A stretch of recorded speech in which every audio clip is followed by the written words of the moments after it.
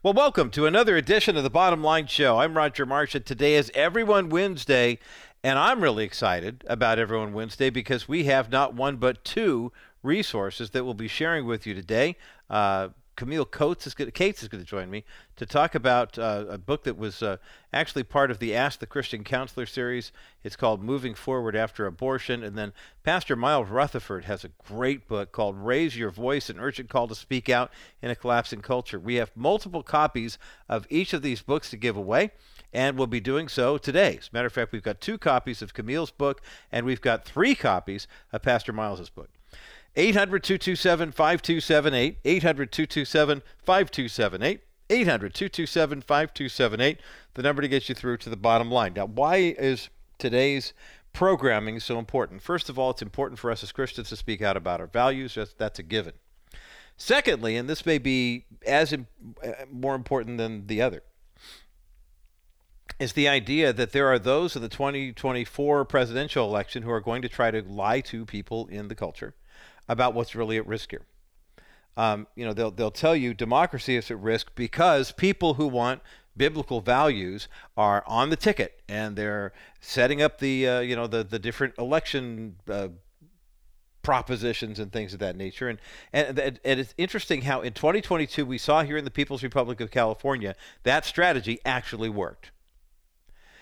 It's amazing to see. I mean, California codified abortion literally up until labor and delivery into the California Constitution because Democrats were able to convince other Democrats that Republicans, Donald Trump stacked the Supreme Court. They want to take away your liberty, and democracy is at risk. That's why you have to vote yes on Proposition 1, as it was in the last election, even to the point where the propositions were numbered in the 30s. In that current cycle, but Gavin Newsom and the legislature decided that they would make it job 1 to call it Proposition 1. Well, here's what's happening now, and it's kind of interesting to see. There's a little bit of political maneuvering going on here. Democrats really don't want Joe Biden to run again. They kind of figure that they could run him and it would be okay as long as Donald Trump's on the ropes or not in the race. But no matter what they try to do to keep Donald Trump from getting on the ballot, he keeps growing in popularity. And this is a report from a couple days ago in the New York Times. David Leonhardt runs a column that I enjoy reading, actually, because it's kind of a deeper dive. It's called The Morning. It's a deeper dive at the issues that are facing the nation. Nate Cohn, who's a chief political analyst for the New York Times, youngish-looking dude based by his picture, is talking about the fact that the Democrats are really facing the cold, hard reality, and we knew this is coming, that Joe Biden is not electable, that he's 82 years old, that his health is not in great shape, that he hasn't made wonderful decisions, that the country really did go down the toilet in many respects. I mean, your life might not have gotten exponentially worse, but statistically, prices are higher than they were. Fuel costs are astronomical.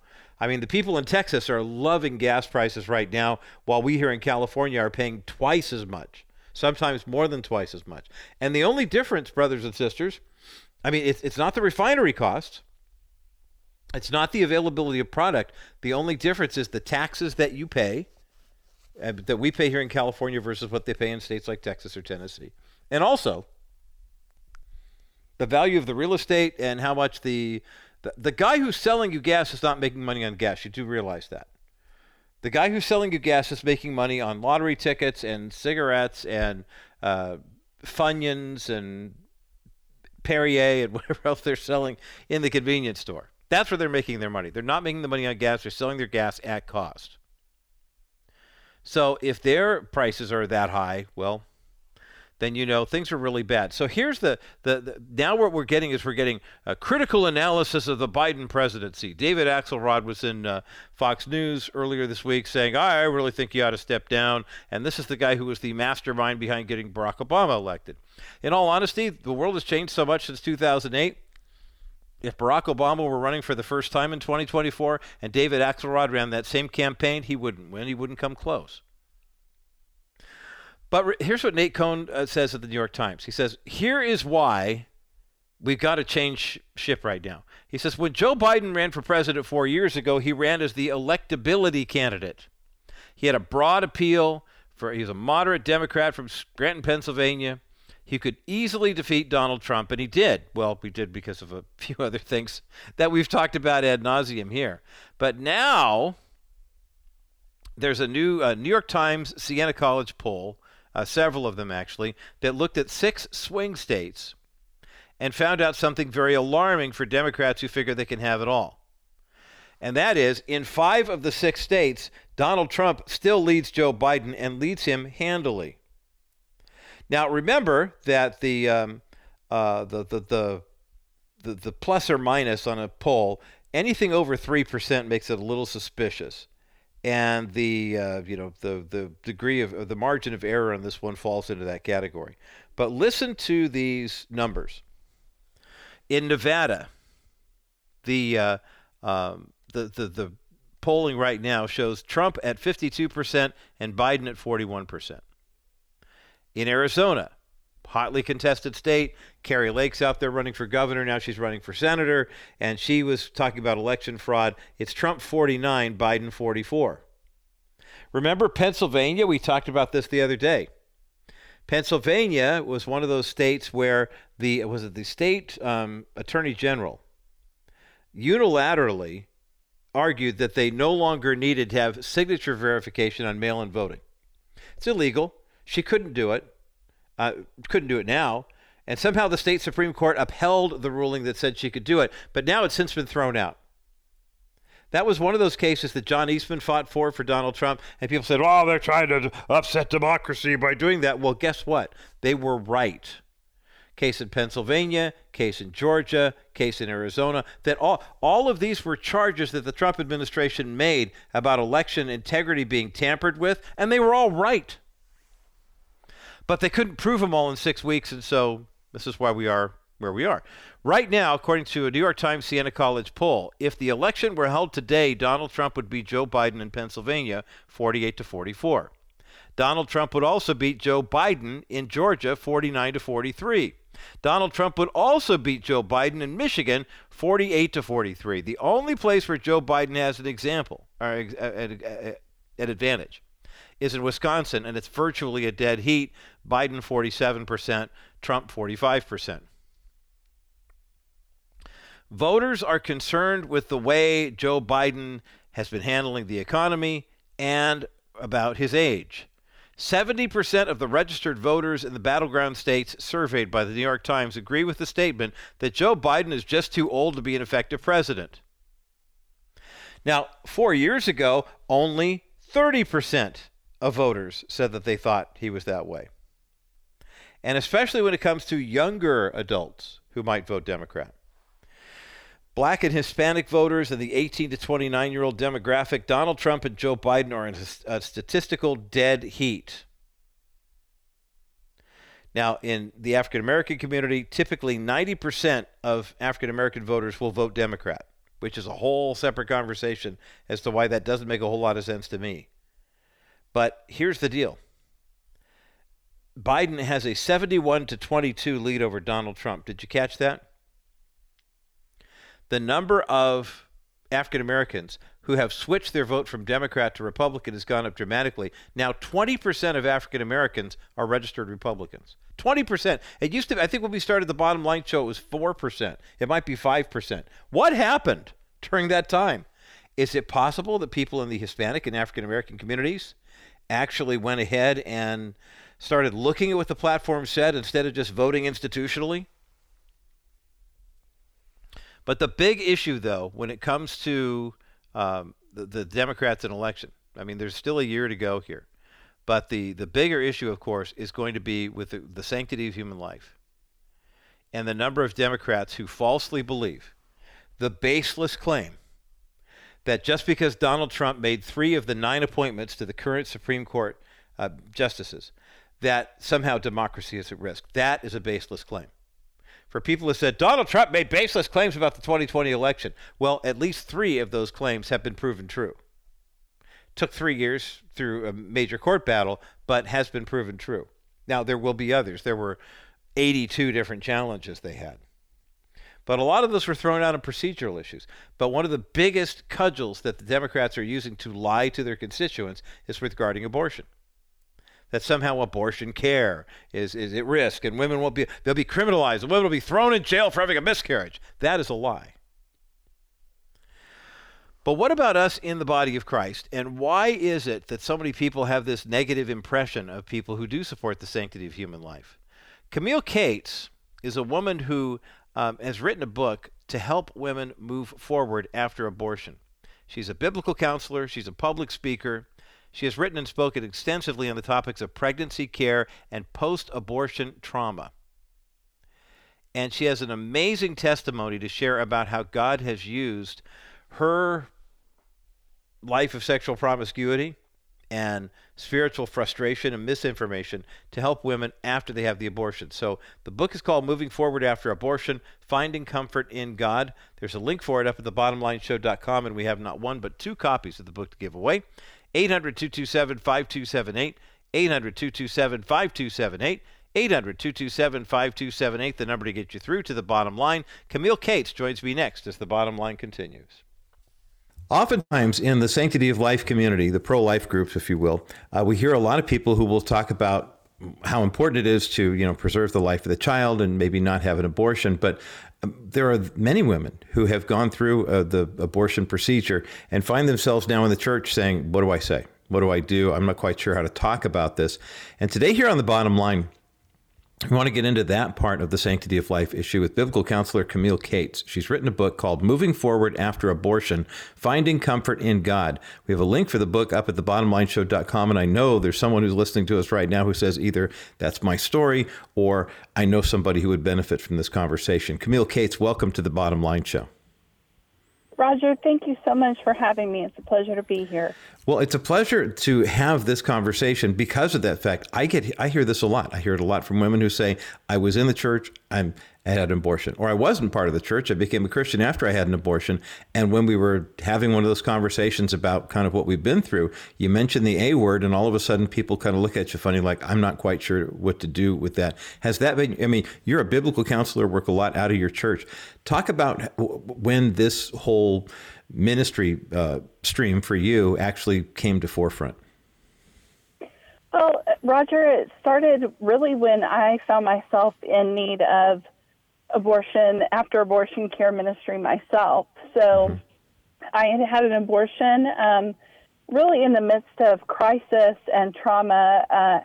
I like to tell people, I really have been through 2 crisis pregnancies, and the first of those, I ended up choosing life and parenting my daughter. My parents, who were Christians, I was a Christian at the time, and they supported me. And so I had a daughter on my own. I was single parenting, and the baby's father was no longer part of that relationship. But, I still found myself longing for that family. And, I think that's God's design, really was in my heart to have that completed picture. But I didn't really have any good discipleship on what good biblical relationships were like. And so I ended up getting in another relationship, became pregnant, again, very quickly. And we had tossed around the idea of having an abortion, which I know is just so contrary to our Christian faith and what we believe from God's Word. But when you find yourself in a situation that was unexpected, that can kind of be the result. And, we didn't really ever get the chance to make that decision together because, unfortunately, that young man ended up sexually assaulting and murdering my daughter from the previous relationship. Yeah. Oh, my gosh. So, and it kind of breaks through some of the stereotypes.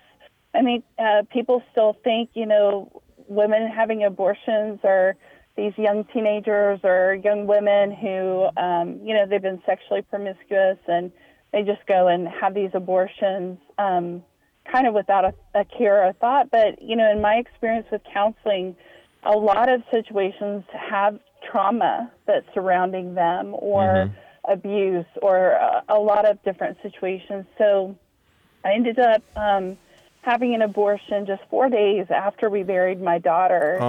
And then my life just spiraled, for about 2 or 3 years in depression and just guilt and the grief and not knowing what to do with that. So God, in his grace and mercy, finally brought me back around. I ended up going through a Bible study with some women who were also post-abortive, kind of mentoring me, and that was just radically life transforming to the glory of God. And so that really created this longing, this desire. If the God of all comfort can comfort me in a grief that was done by my own hands through abortion, but also other griefs surrounding that, I want to share the comfort that he's given me with others who need to be comforted. So that was really the catapult into post-abortion ministry, and then biblical counseling in general, mostly on issues of trauma.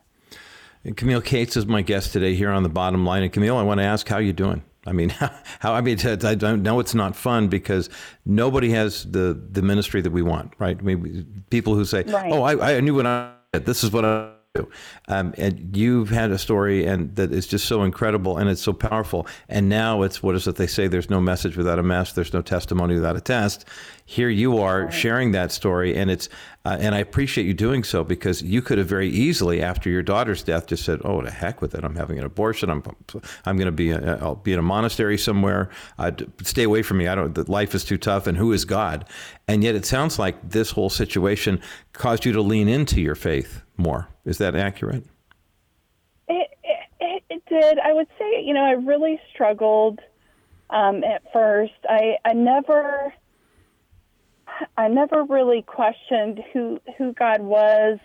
I just began to drift away in my faith, and just kind of swallowed up in the grief and the guilt and all of it. And so, he was gracious to bring me back to him. But yeah, like I said, for 2 or 3 years, I really spiraled, and I kind of was like, I've lost everything. And I just said, I'm willing to do whatever with whoever, whenever. And I really lived a very depraved life, even as a believer, and grappled with my faith. But God in his mercy, brought me back through a renewed picture of the gospel and how, God is holy. He loves us as sinners, and he wants to be with us anyway. That's why he sent his son. And that's how I really began to see myself outside of, yes, I'm a sinner, but God still loves me. Yes. And he sent Christ to prove that he's willing to pay the debt that I owed. So incredible story. Camille Cates is the author of the book Moving Forward After Abortion: Finding Comfort in God. It's part of the Ask the Christian Counselor series from New Growth Press, and we've got a link for the book up at thebottomlineshow.com. I'm thrilled to hear, and obviously it took longer than 7 minutes to get you to this point, that God has been a restorative God, a loving God. I mean, that's his nature, and the fact that you were able to receive that even after years of saying, hey, I believe in God, but I'm going to live the way I want to because I've got all this pain and I've got things that I have to deal with. What was the first step? Who was the first person? Was there a counselor? Was there a pastor? Who was the one that kind of showed you, hey, not only does God love you, but you can heal from this? I mean, it may not be the kind of healing that we see on TV. Oh, I'm cancer-free now, or whatever, after the radiation and chemo. These wounds take a lot longer to heal. But who was that person who kind of got you back on track? Yeah, I really have to say my husband, and we've been married for 28 years now. Oh, yeah, that's great. We had grown up in church together, knew each other, and so he knew about my tragedy with my daughter, but I didn't think he knew about the abortion, and I came to find out that he did. And so he loving me in spite of my abortion was that picture of the gospel that I needed to see afresh. And he was a youth pastor, had just graduated from seminary, and we got married. And so really almost got a redo at growing up in the church and going to youth events and being discipled really for the first time. And then later, we had a hard time in our marriage with my abortion lingering in the past. It wasn't affecting him as much as it was me, and I needed help. And so God really brought a ministry that it was created by post-abortive women for post-abortive women. And that's where I got that mentoring and that really deep walk through the Word on all that God has to say about abortion and about the ones who have committed the sin of abortion and the redemption that we can find in Christ. And that's what truly was life transformational for me. Now, you talk about committing the sin of abortion, and I know some people are hearing that and saying, but Camille, I mean, you were emotional. You were in a state of distress. I mean, like, you were grieving the death of a daughter at this hands of this horrible monster, and you made that decision the way you did. Talk about what it was like for you to say, okay, I understand that this is a sin, what I've done, but there's forgiveness for that. Because I think some people kind of look at abortion as a sin that really falls into that blaspheming of the Holy Spirit category. It's kind of like, well, God will forgive everything except that. I mean, I sense that a lot in churches, and I would imagine you've encountered a lot of women who feel the same way. Yeah, they really struggle, kind of in one way or the other. They'll either swing to the extreme of, I've committed the unforgivable sin, God will never forgive me. And it really takes a lot of work. They really don't know God's nature. They don't understand him according to his word. So it takes a lot of work to go back through his word and show them who he is, that his nature is forgiving, his nature is gracious and merciful, in spite of what we've done, in spite of what we deserve, that he had a plan for redemption through his son, Jesus. And then there's the other side, women who really, we don't know what to do with our guilt, Roger. And so they'll try to justify it or blame shift. For a while, I kind of tended to blame shift some things to the young man who I felt like, hey, you put me in this situation. You kind of left me without any choice. And then my parents, honestly, even as believers, they were pressuring me to have an abortion because it was just so much to deal with at the time. And looking back in a mature faith now, like, God is sovereign, and he had me in his care. He had this baby who had not been planned by my design, but by God's in his hand. And he had a plan for that. And so it's really coming to the place where you, as the one who's committed the sin of abortion, can say, I'm going to own this. This was my decision. I made a choice. And there are some women that can't say that. They've been highly pressured by an abusive partner, or maybe they were forced into an abortion as a teenager, as a minor. And so there are exceptions to that. But by and large, most of us have some ownership in that choice, and there is so much freedom. If we confess our sins, he's faithful and just to forgive us and cleanse us from all unrighteousness. Amen. And that's what 1 John 1:9 says. So, well, that is a powerful verse. I've claimed it many times, and it sounds like for women who are post-abortive, that is a verse that needs to be claimed as. Fascinating conversation today with Camille Cates. She is an author. She's a biblical counselor. Her brand new book is called Moving Forward After Abortion, Finding Comfort in God. It's part of the Ask the Christian Counselor series from New Growth Publishing. On the other side of this break, we're going to talk about some of the questions women have that come up in post-abortion counseling, and ways that we can be supportive of people who are in need of this, and especially if there's someone in your church who is post-abortive. Let me back that up. There is someone in your church who is post-abortive. They need to hear this comfort and these counseling and encouraging words. And we'll talk about them more with Camille Cates in just a moment as the bottom line continues.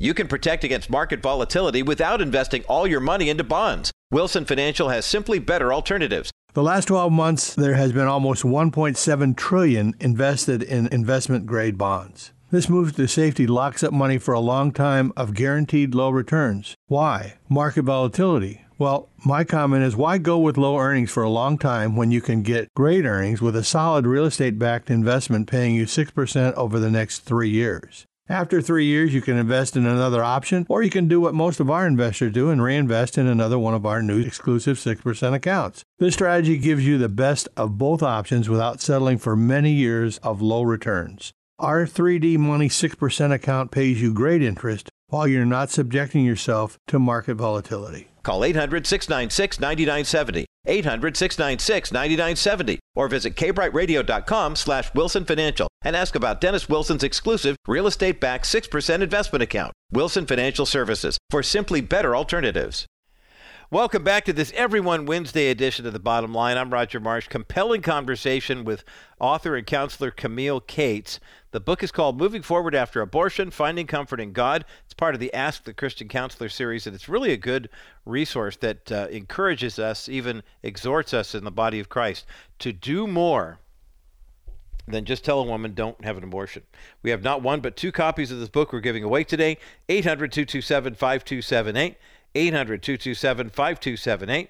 800-227-5278, the number to get you through to the bottom line. And don't forget, this is a perfect opportunity while you're thinking about this conversation to remember our friends at Preborn, the ministry that provides free ultrasounds for women who are expecting and not quite sure what the next step should be. All three options a woman has are explained to her, either congratulations, you're a parent, congratulations, here's how you release your child for adoption, or in the state you're in, if it's legal to abort the child, they'll tell you all about what that entails as well. Give a donation of $28 right now, and that provides an ultrasound screening for a woman in need, or a $15,000 donation provides a new ultrasound machine. 833-850-BABY, 833-850-2229 is the number to call to get you through to Preborn. We'll take a quick break, and when we come back, the conclusion of my conversation with author Camille Cates. It's coming up next as the bottom line continues. Been hurt in an accident, and you're wondering if you should call Stephanie Cover of Cover Law. You must. That's why insurance exists, to cover accidents, so you should use it. Stephanie worked in the insurance industry for over 20 years, and she knows their system, how to talk to adjusters, how they think, and how to get back from them all that you've lost. That could be wages, time, property, or anything else that the accident has taken from you. Every minute you wait hurts your chance to be made whole again, and Stephanie knows that the opposing insurance company is building a case against you, so time is a factor. Stephanie cares about the truth. She builds your case on a rock-solid foundation of honesty. She will give you a clear understanding of what to expect during the process, and Stephanie will ensure that the truth comes to light. If you or someone you know has been in an accident and you're not sure if you need an attorney, reach out to Stephanie Cover now at kbrightradio.com/COVER. Camille Cates is my guest today here on The Bottom Line. If you missed the first part of our conversation, you must go back to thebottomlineshow.com or Apple Podcasts, Stitcher, TuneIn, wherever you get your podcasts, and hear this dynamic, powerful conversation. Camille Cates is a biblical counselor. She specializes, obviously, in biblical counseling, but is not only a survivor in terms of being post-abortive, but has a remarkable testimony to tell. Her brand new book is called Moving Forward After Abortion, Finding Comfort in God. There's a link for the book up at thebottomlineshow.com, and during the break, Camille and I were talking about her website, agrittygospellife.com, where you can actually find a sample of the book and a bit of her bio as well. Tell us what else we can expect to find at that website, Camille. Oh, my goodness, Roger, there's lots of resources. I have different video speaking engagements that I've done. There's a podcast. There's some articles that were written for the Gospel Coalition. Why I Don't Blame Planned Parenthood is one of them, so that might pique some of your readers' interest, sure, your listeners' interest. But, so all kinds of resources to help equip the body and help women and men who've experienced abortion. Mm-hmm. I appreciate you mentioning the fact that there are men who experience abortion, too. Having worked with Brad Mattis and John Wilkie at the Life Issues Institute for many years and finding out all the research that they've done about how abortion impacts men as well. And I'm going to go to the website. I don't want to get into it here on air because I don't want to spoil it for our listeners, but I want to find out why you don't blame Planned Parenthood. That's very intriguing, because that seems to be a pretty easy mark and an easy target for people in the pro-life community. This book, Moving Forward After Abortion, does encourage post-abortive women to find comfort in the Lord, and especially in a relationship with Him. And you really break it down. I mean, it's not a lengthy book. It's a very comprehensive book in that standpoint. But you ask a lot of questions like, who can I turn to after my abortion? I think one of the big issues is God going to punish me for my abortion? And why is it that women feel that judgment is coming a lot sooner for them than maybe other sins that we commit that we know that Jesus has already died to pay the penalty for? Yeah, Roger, when you talk about taking the life of an image bearer of God, and then that image bearer is your own child, that just runs so deeply in the soul. And we know, our hearts know that is an offense against God. And so apart from Christ, we have no context for why wouldn't God punish me? And even Christians, we talked about that a little bit, still struggle to believe that God's forgiven them. But it's really it's hard because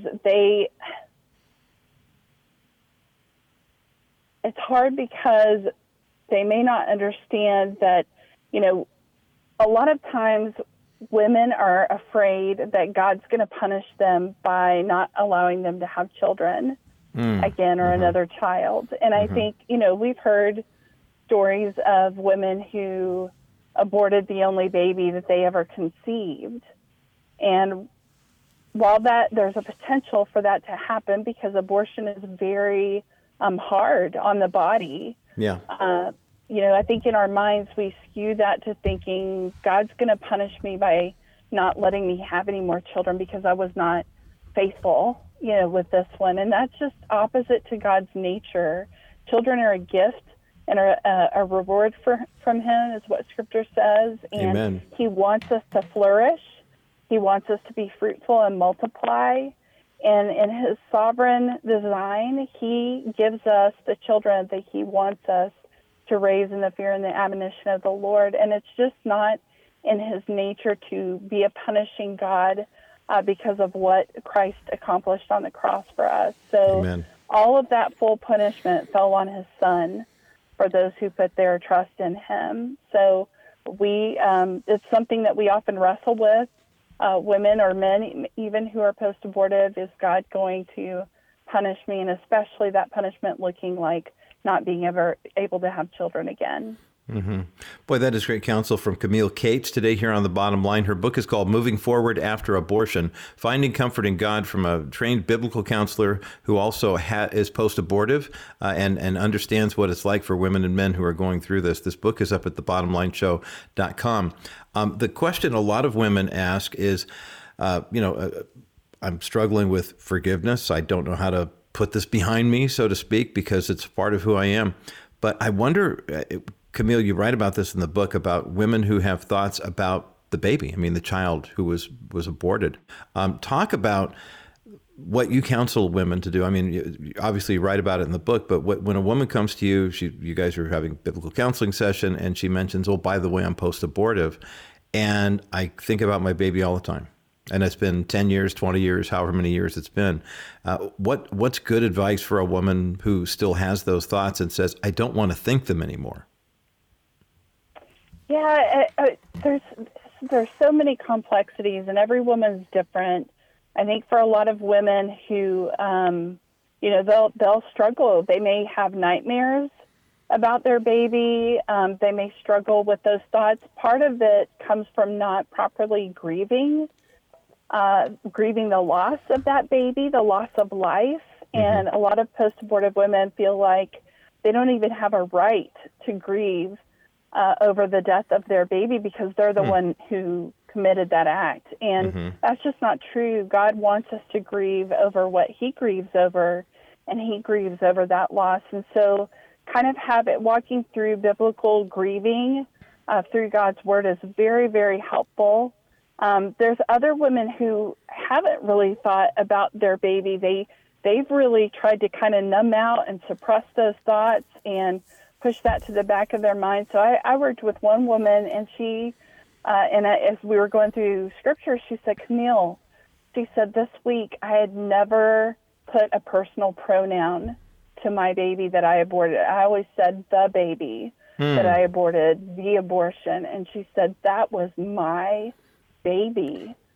So for different women, as they come to the realization of truth by God's grace and His mercy, it's just profound what He reveals in their hearts and begins to do that deep sanctifying work. So, so there, I wish I could give just one answer, but really it's just, their unique experiences and then meeting that with the sum total of God's Word and who He is to meet them right where they're at. Boy, that is great insight in terms of the multifaceted nature of wrestling with being post-abortive in the modern culture. Camille Cates is my guest, biblical counselor and author of the book, Moving Forward After Abortion, Finding Comfort in God, up at thebottomlineshow.com. I would imagine there are a lot of women who are saying, I just want to move on. I remember counseling with a couple who had lost a child. He had been born with some medical challenges, and he wasn't expected to live long, and he wound up living almost 10 years, which was just really remarkable.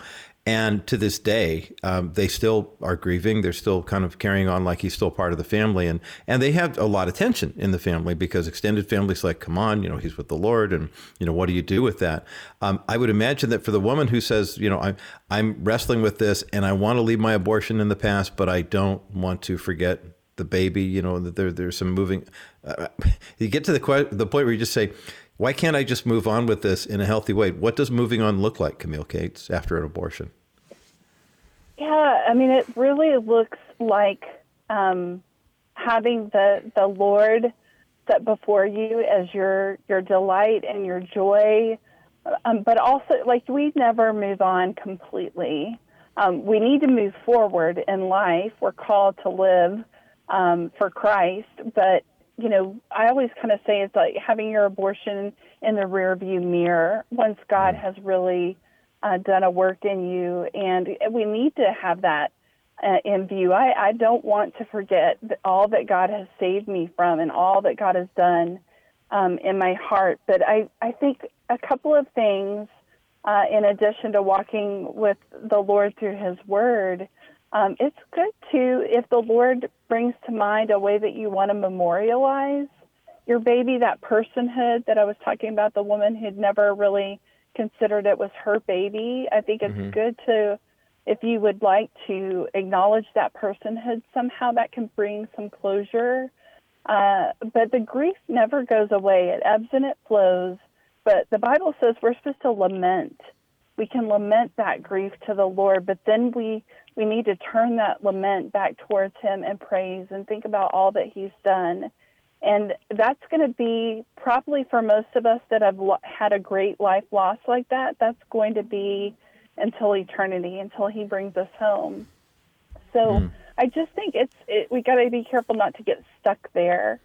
And if you're continually replaying that loss over and over and over in your mind, it becomes debilitating. There's some work that needs to be done in the heart, really renewing the mind, asking about, maybe there's some idolatry, some things that we're holding on to as precious more than God, and that we're not exalting him the way that he deserves so that we can move forward with him in joy and living our lives that he's called us to.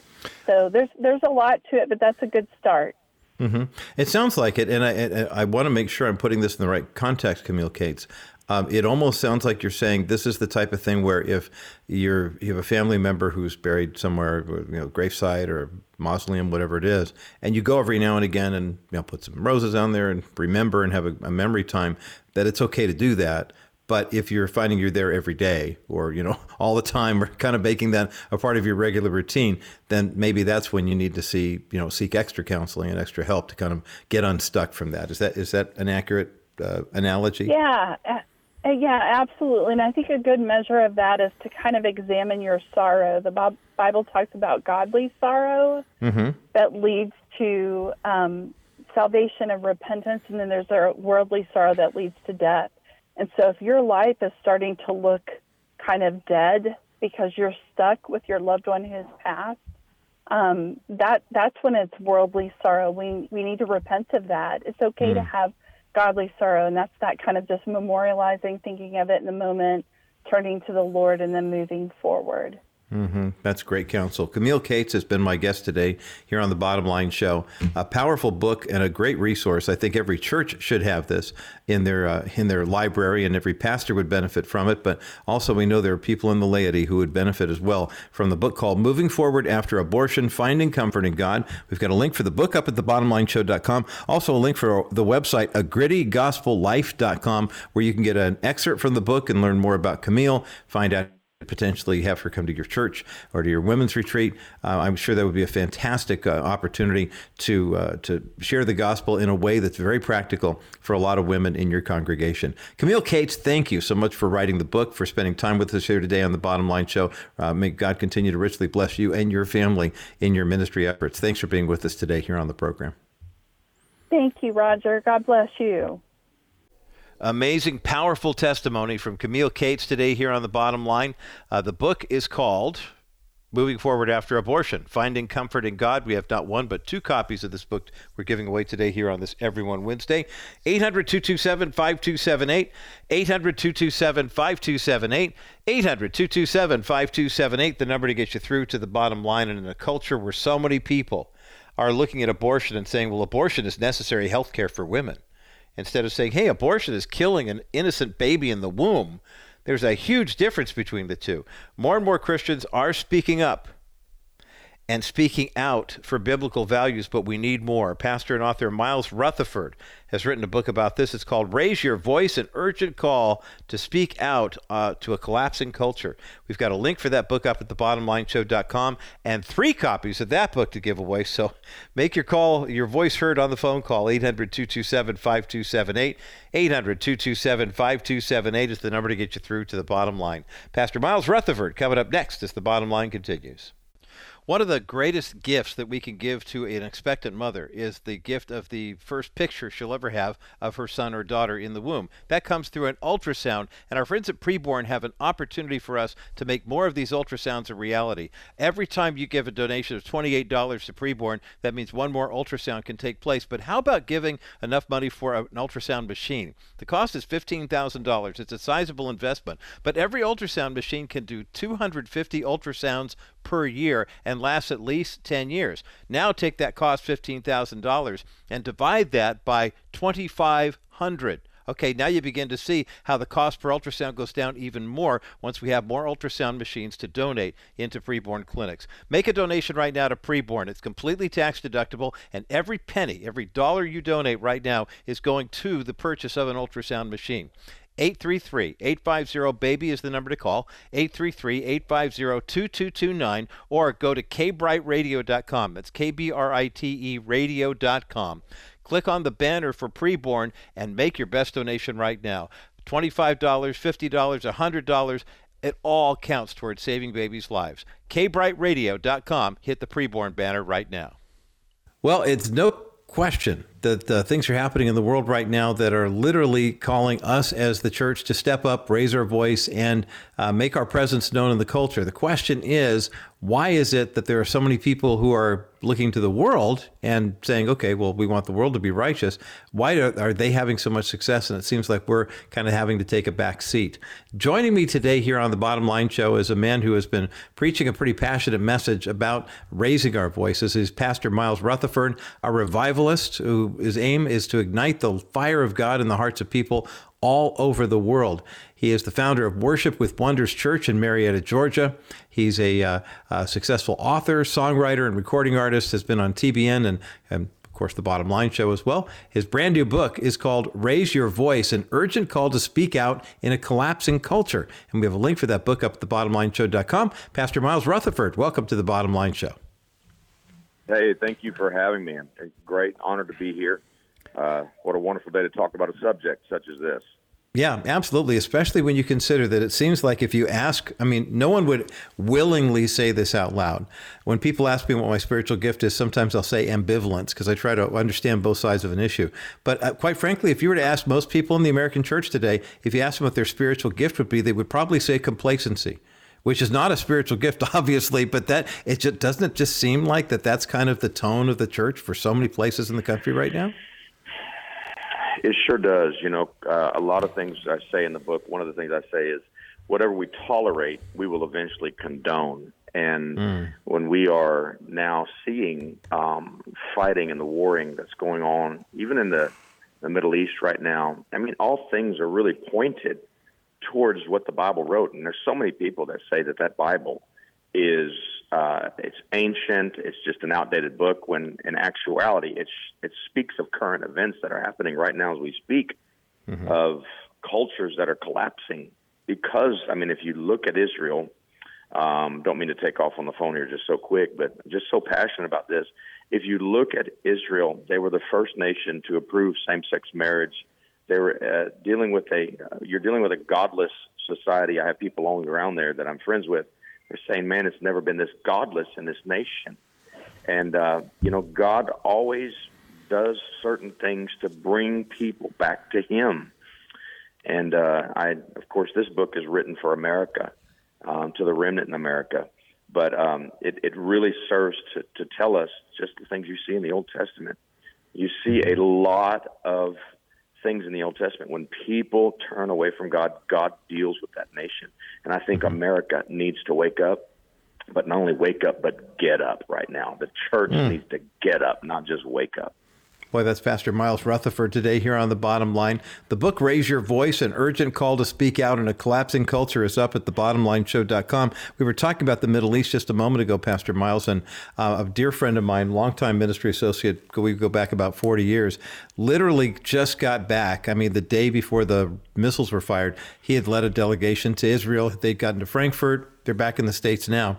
And he posted something on his social media the other day that just kind of sent a chill through my spine. It just gives me chills thinking about it now. Here's Israel, God's chosen people. And he said, in the nation, about 90% of Israelis are atheists at this point. It's bad enough that they aren't receiving Jesus as Messiah. But here we are saying, well, we got to pray for these people and we need to step up. But it's more than just prayer. It really does involve us as the church saying we have to get more actively involved in going to all the world and preaching the gospel, especially there. Talk about why it's so important for us to be active. Raising our voice is a good start, but that's a good first step. We've got to take more than that. Well, the Bible says in Isaiah 1:9, I had a vision, and I don't normally have that. I'm 48 years old, been in ministry for over 30 years of my life. I had a vision, open vision, and it was amazing to me. I was in Houston, and it was 2021. And God showed me a countdown clock, like you would see at Cape Canaveral. You see those last seconds kicking off before it takes off. And he had me turn to Isaiah 1:9. And he said, I've never really read Isaiah 1:9 like that. It wasn't in my thought process, but I read it, and it said, unless the Lord of hosts had left a very small remnant, the cities would be turned into Sodom and made into like Gomorrah. And, a lot of people, they see America, they see the godlessness that's happening, the declination, and as a church, God's speaking to the church, when you read the scripture, he's talking to the people of God. He says, I need you to turn people back. And how do we do that?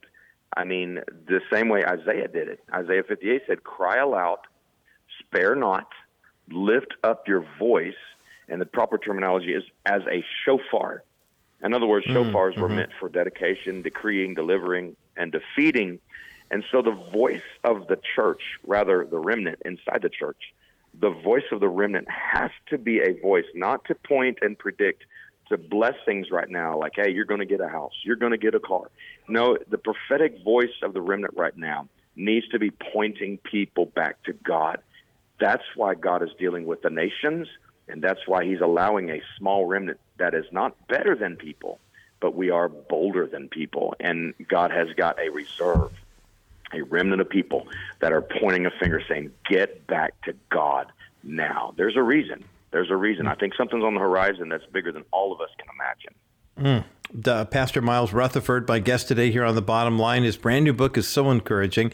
It's called Raise Your Voice, An Urgent Call to Speak Out in a Collapsing Culture. We have a link for the book up at thebottomlineshow.com. You have a chapter in this book that you call The Real God Particle, and it's real as in quotation marks. What do you mean by that specifically, Pastor?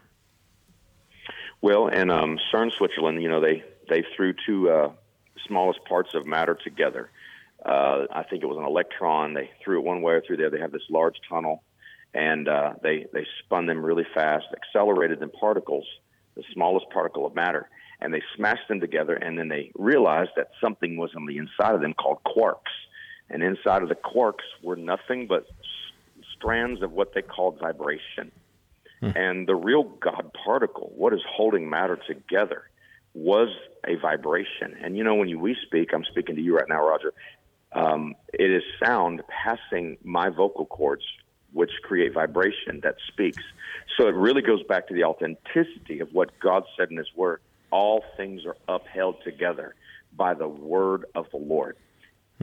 Everything we see is made from what we do not see, which is the invisible world, of which was the one thing that is inside of every person on this earth that we have. The part of us that is unseen that God gave us is our breath, which is invisible. We lose it when we die, and we can't do anything on this earth without it. So that's why we've got to raise our voice. Our voice matters. Our voice changes things. What we speak, and we should be speaking for God right now, not for man, not for culture. Yes. We need people to make a defined polarization of truth in these last days.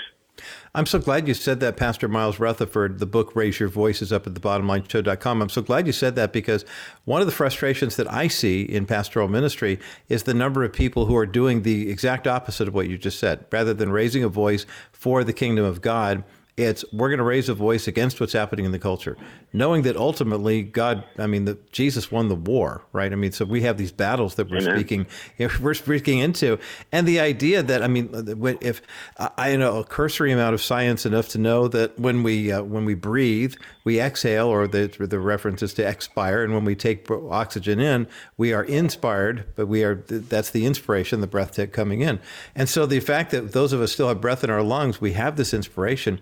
We can rally the remnant. We can, take advantage of this, the real God particle, and actually do this.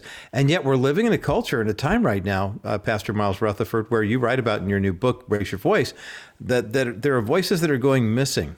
And talk about that. It's not that the voices aren't here, they just aren't being heard. Talk about that, if you would.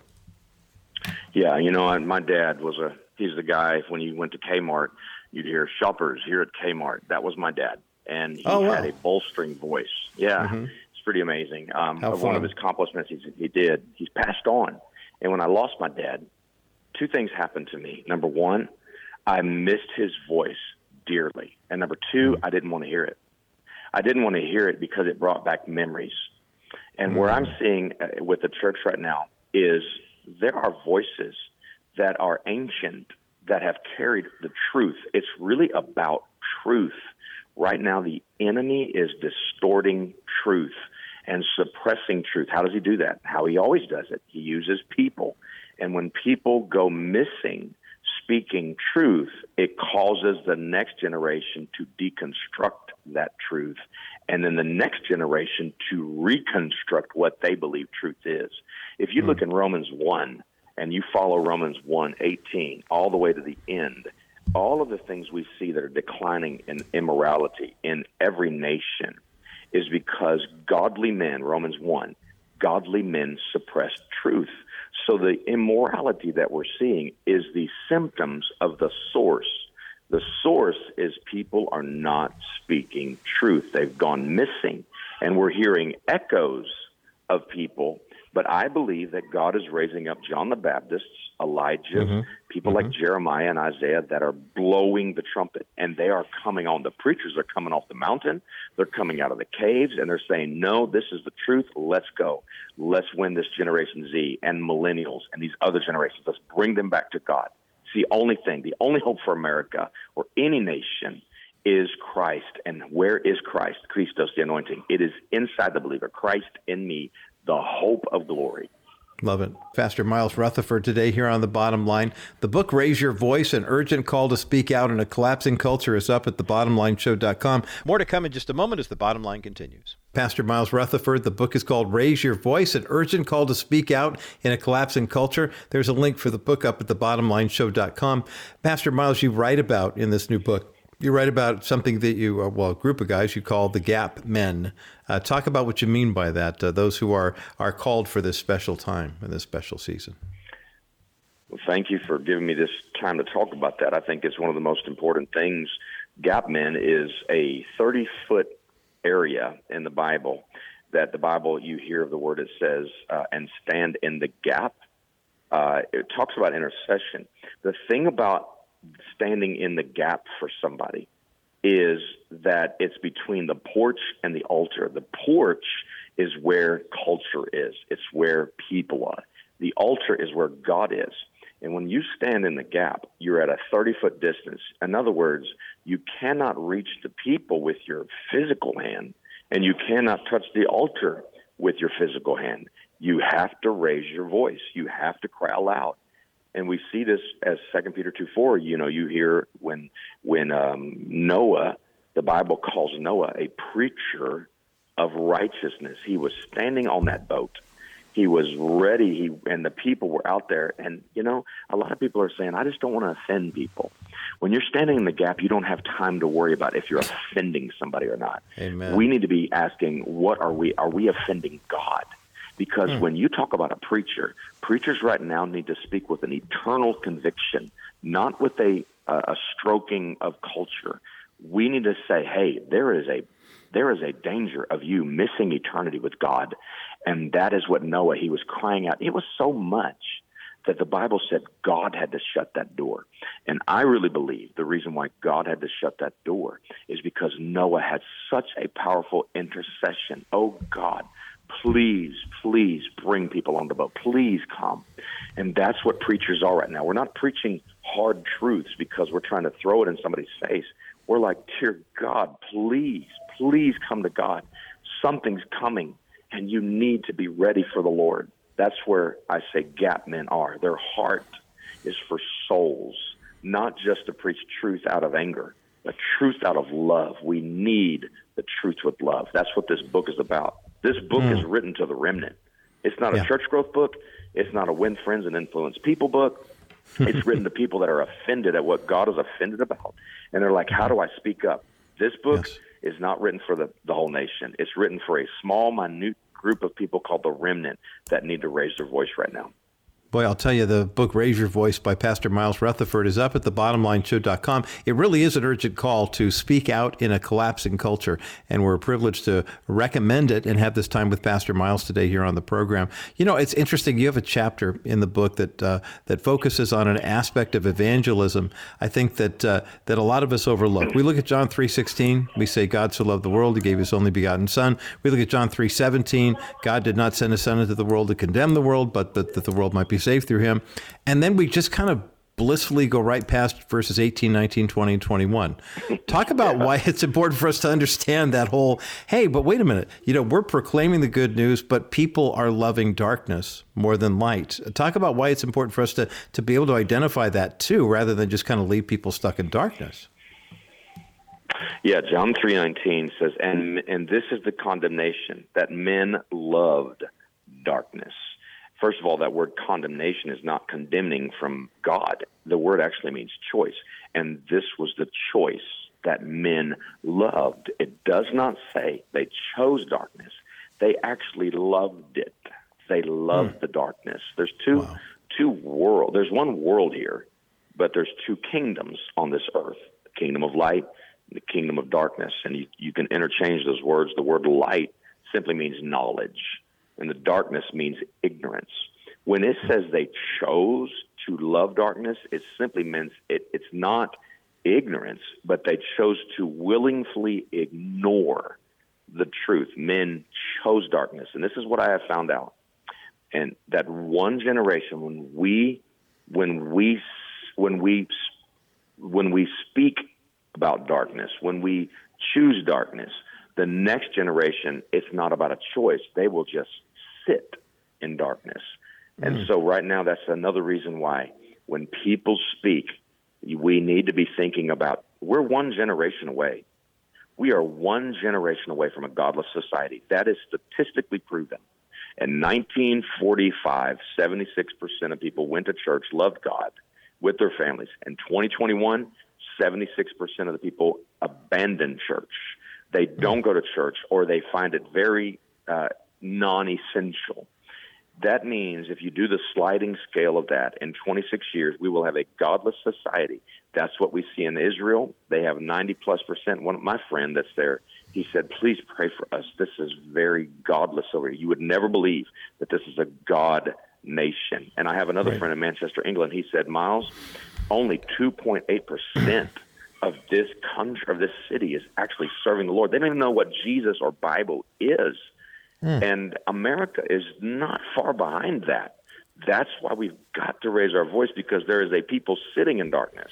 If you take the LGBTQ, that is something that came. The source of that is most of the time is trauma.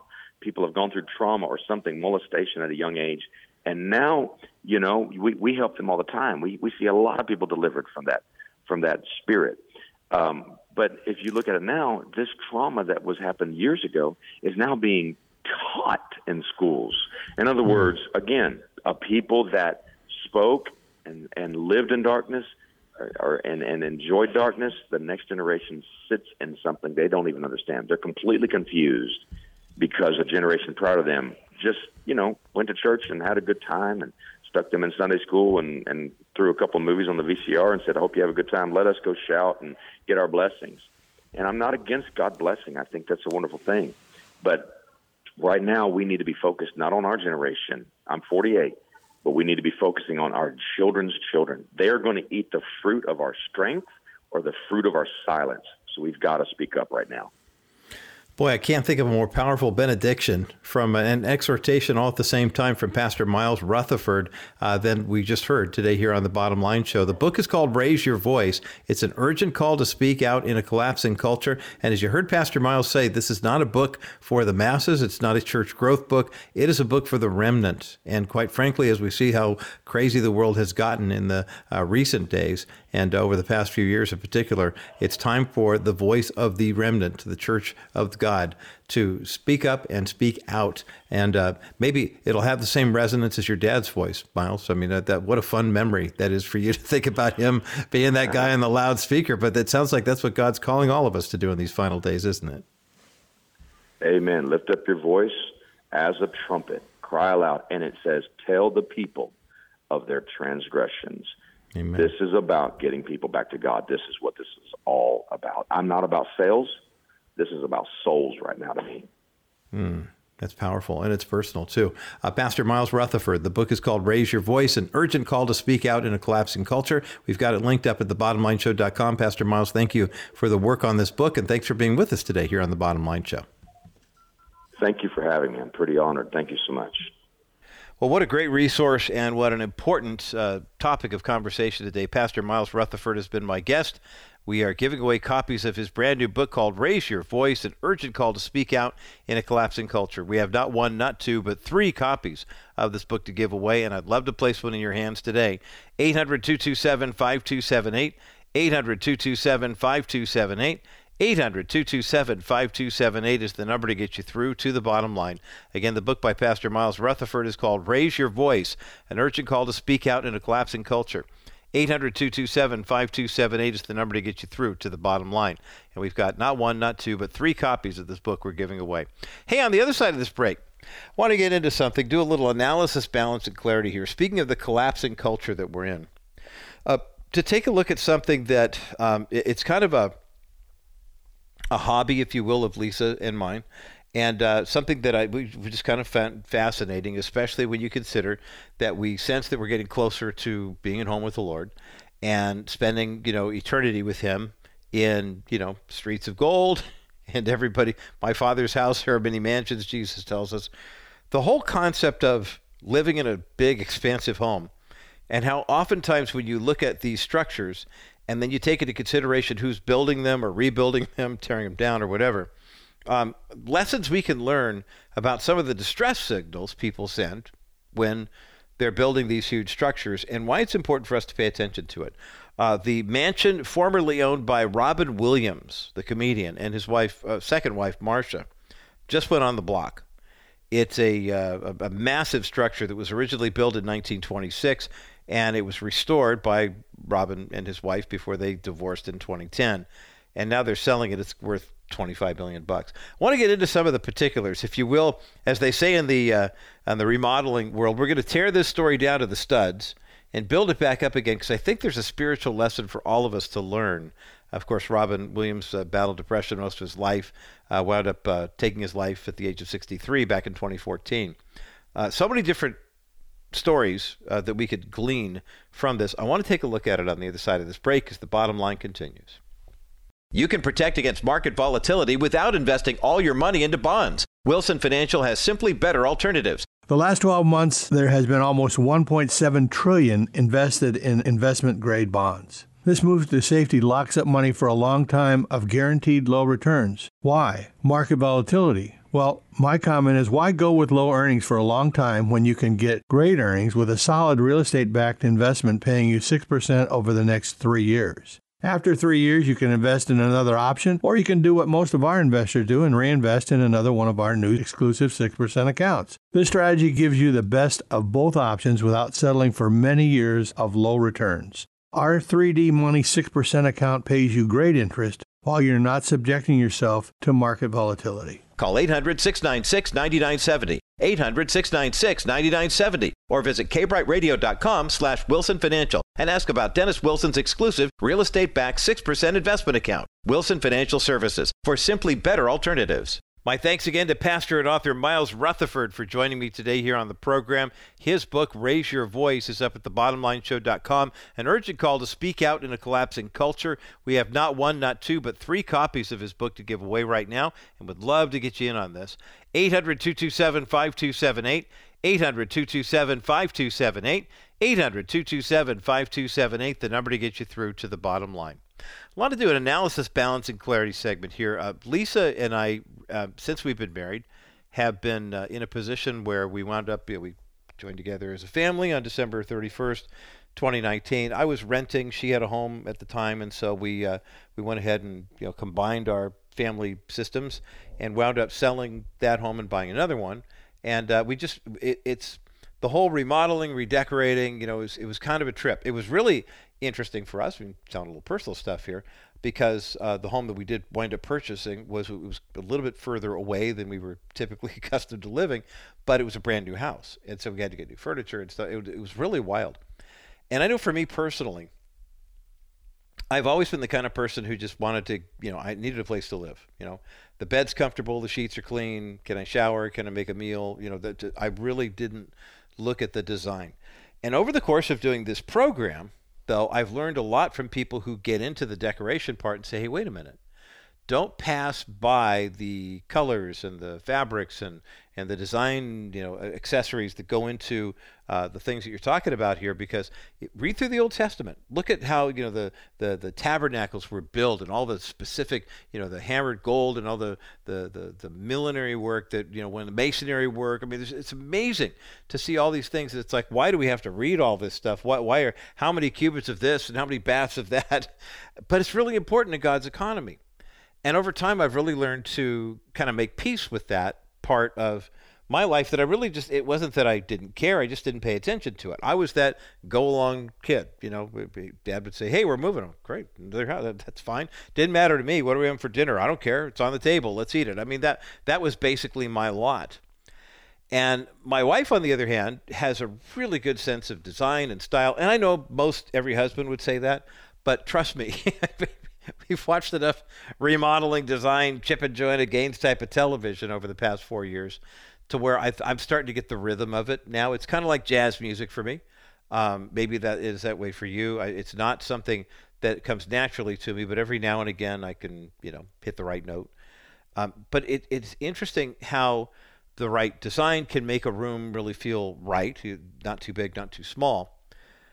But I think about, the way God is building this new heaven, new earth. I look at the way he created the ones that we have ruined, we as people, because of sin. And there's such beauty, in nature. And I just think of some of the ways that we've been able to give glory to God by the things that are created. All of which to say, when I saw this story on Fox News a couple days ago, Robin Williams' San Francisco home selling for $25 million, I was drawn to it. Not that I obviously can't afford $25 million, and I don't need a 17,000 square foot castle either. I mean, I really honestly don't. But I was really kind of taken with it for a couple of different reasons. First of all, it's historic. I mean, this is a piece of property that was originally built in 1926, and it's got historic ties to the Bay Area. It was originally built, ironically, for the type. Who is the original owner? I'm looking here. It's kind of it has views of the Pacific. It has views of the Golden Gate Bridge. It's completely private. It's walled up. The house itself has 10,000, just a hair under 11,000 square feet. The property is 17,000 square feet. It's a massive structure. The idea that it has a media room, a private library, a whiskey room with double French doors that open into a garden, eat-in kitchen, butler's pantry, and I actually know what a butler's pantry is now. Kind of cool. Upstairs, 3 stories. Upstairs, 4 additional bedrooms with 2 full baths, a home office. Rounds out the upper level. The garden level, the main floor, has a guest apartment with its own entrance, a full fitness center with its own bathroom and sauna, a wine cellar, pantry and storage closets, etc. It just goes on from there. There are some pictures here in the article. It's got a 4-car garage. This is it's an interesting mix because this is a guy, of course, Robin Williams, who the legendary comedian, who had been married once before. In 1978, he was married to a woman called Valerie Velarde. They had a son named Zach, and they were married in 1978. They divorced in 1988. But in 1989, he met Marcia, the second of his 3 wives. They were divorced in 2010, and then in 2011, he tied the knot one more time with a woman by the name of Susan Schneider. And they were married in 2011. By the time 2014 rolled around, though, his depression had gotten so bad that Robin Williams wound up taking his life at the age of 63. Now, it's interesting because Marcia, former wife of Robin Williams, Marcia Garces Williams, wants to downsize, wants to get rid of the house. Apparently, after he passed away, his kids, or the kids they had together, lived there. In a 3-story estate, 6 bedrooms, 8 bathrooms. It's called the Seacliffs Crown Jewel. Marcia Williams wants to downsize with her children. The children have since moved out of the house. They basically, the listing agent says that Marcia and Robin took the house down to studs and rebuilt it in the early 90s. They updated all the major systems, but they went to great lengths to preserve the rare and valuable building materials that were used in 1926 when this home was built. And quite frankly, they're just not available in the construction of modern homes, so they put a ton of money into this thing. I don't know. It doesn't say how much they paid for it when they bought it. It doesn't say how much they spent on the renovation. But suffice it to say, this is it's the kind of situation that somebody who has that kind of money and can afford to pay the property taxes on it and stuff like that, they would definitely want it. So why do I bring this up? It's kind of fun to look at these YouTube videos of these guys who go through it. Hey, take a look at this home. This is the most expensive home in Beverly Hills, and here's what $20 million gets you in Dubai. And I mean, it's fascinating to see. But I have some observations about why this home was so important for Robin Williams to build, and why we as Christians maybe, just maybe, might want to entertain the idea of having a home this large. Now, this is not 6 bedrooms, 8 baths, and 10,000 square feet. Not everybody needs that kind of living space. But on the other side of this break, I want to talk about why we're drawn to this. And it's not just, oh, wow, he had so much money and then he took his life. I think there's a deeper reason. And we'll talk about that coming up next as the bottom line continues. I'll never forget the moment I met my grandson, Isaac. It actually wasn't in the delivery room. That was the first time I held him. But the first time I actually met Isaac was when I went with his mother to her ultrasound appointment, and the ultrasound technician showed us a picture of that 8-week-old baby in the womb. I encourage you to contact Preborn right now and make a donation to provide that same experience for another family. Maybe there's someone in your family who's expecting a child right now. They've had the ultrasound. You've seen the picture. You've heard the heartbeat, and you think, wow, how can I bless someone else? Studies show that 83% of the women who go to a preborn clinic and see that ultrasound either choose to become mothers and raise the children on their own, or release the child for adoption. It cuts the rate of abortion dramatically. But your donations are necessary right now to get more ultrasound machines into preborn health clinics. Give a gift online when you go to kbrightradio.com and click the banner that says preborn. Cute little baby there wrapped up in a blanket. Or give a gift over the phone. 833-850-BABY. 833-850-BABY. That's 833-850-2229. Call preborn, make a donation. Every ultrasound machine can do 250 ultrasounds per year, so give a gift right now. Welcome back to this Everyone Wednesday edition of the Bottom Line Show. I'm Roger Marsh, and no, we are not giving away raffle tickets or anything like that for this Robin Williams estate in San Francisco. But I think as Christians, though, there's a part of us that we could learn something from why this home is important, not only to him, but to them, and eventually to the person who buys it. Robin Williams had celebrity. He was one of the funniest men who ever walked the face of the earth, and at least in our generation. And at the age of 63, back in 2014, he wound up committing suicide. The depression that he was under was just too much for him. But that's not before he and his second wife, Marcia Garces Williams, wound up buying this home that was built in 1926, expanding it a little bit, literally tearing it down and building it back up. If you look at the pictures that are in the article from FoxNews.com, you'll be amazed at how old this place looks. They wanted to keep the same feel. It's called the Sea Cliffs Crown Jewel. Of where it is, it's got a view of the Pacific and also the Golden Gate Bridge from right outside the area, which I often wonder, knowing how many people get despair and despondent around the Golden Gate Bridge, I often wondered if him staring at that was a deterrent when he got in his lowest days. I don't know that Robin Williams was a man of faith at all. I would hope that he made peace with God, but I don't know how you do that, when you take your own life. That's just a reality. But the idea that a home like this would be built with 11,000 square feet of living space and 17,000 square foot lot, beautiful view, selling it for $25 million. And the fact that Robin and his wife and their children felt this compulsion to take this older home that had history, that was probably built better than a lot of the homes these days are. I'm sorry to say that's probably accurate. But then, why would you need that much space and that much of a home? Well, think about it. I think heart's desire for people who accomplish and accumulate, wealth and that type of stuff, heart's desire is to have the nicest, to have the biggest, to not have anyone tell you can't build something, that's really substantial like that. But hardwired into each of us is that desire to dwell with the Lord in his temple and in his home, in his mansion. And that's a heart's cry of people, whether you're a Christian or not. Every time I see somebody building a bigger house, and I saw Jeff Bezos the other day announcing he's moving from Seattle down to Miami, and they're going to build some huge complex, and Jay-Z and Beyonce bought some $200 million house in Malibu. And we look at the excess, but if I look at the spiritual component just right, something tells me without even realizing it, these people are saying, we want to be in heaven. That's a heart's desire of ours. Well, that's a heart's desire of anybody. The question isn't so much what's your desire, it's what steps are you taking to actually make that journey. And to see a guy like Robin Williams who lived for that kind of entertainment, was so funny and so off the cuff, one of the most gifted comedians of our generation, who was really masking a lot of pain and a lot of anguish. I have to wonder how you preach the gospel to somebody who is so living in their own head.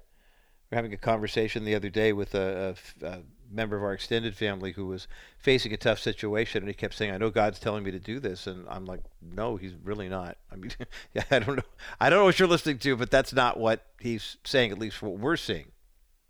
It's so important to hear the voice of God, and yet you wonder, why is it that so many people can't? The conduit for people hearing the voice of God in our lifetime is us. Go into all the world, Jesus told his disciples 2,000 plus years ago. Go into all the world and preach the gospel. Make disciples of every nation. Go into all the world, preach the gospel, baptize those who believe it in the name of the Father and Son and Holy Spirit. It's so important that we live lives where people can hear our faith with our actions. Remember in the Sermon on the Mount, I get a little email blast every day, 7 days a week, from Dennis Wilson Financial. There's a small group of us that this kind of like online Bible study where Dennis just basically sends it out, and some of the verses are very familiar, and some of them, it depends on where he is in his study. And the other day he sent out Matthew 5, verse 14 and 15 and 16, where Jesus is saying, somebody who has a light doesn't put it under a basket. We put that light on the hill for everyone to see. And then Jesus says to his followers, let your light so shine before others that the others would see the good things that you're doing, but that they wouldn't see you, but they would see God in you. When you walk into a home, sometimes the way it's decorated, you may not realize it, but that decoration is doing things to your eye. It's bringing your eye upward. It's helping you to see around certain things. There are certain types of furniture and furnishings that are designed to bring your eye to a certain place, and then you don't see it anymore, whatever, with a window covering, or it's fascinating the way that all works. But the beautiful thing about the gospel is when we preach it, people will respond to it, and they won't respond to us, they'll respond to the Holy Spirit. They won't respond to what you did, they'll respond to what God did for you through Jesus Christ on the cross. And that becomes then the new focus, the new direction of your life and theirs. Don't mistake the fact that somebody like Robin Williams building a $25 million mansion where he and his then wife and their kids were living. Don't miss for a minute the fact that that had not so much to do with I've got a lot of money and my accountant told me I need a write-off, so I'm going to build this big old house, as it did him saying, I have this desire and I don't know where it came from, but I want to live in this mansion. I want to live in this kind of security. I want this to be a place where my family would dwell. And we can answer to that and say, you're right. Everyone has that God-shaped hole in their heart. Then they're trying to fill every aspect of their lives with goodness and beauty and, in some cases, opulence and magnificence. But it all has to start with a right relationship with Jesus Christ as our pathway into heaven. Don't ever forget that good news. That's the bottom line.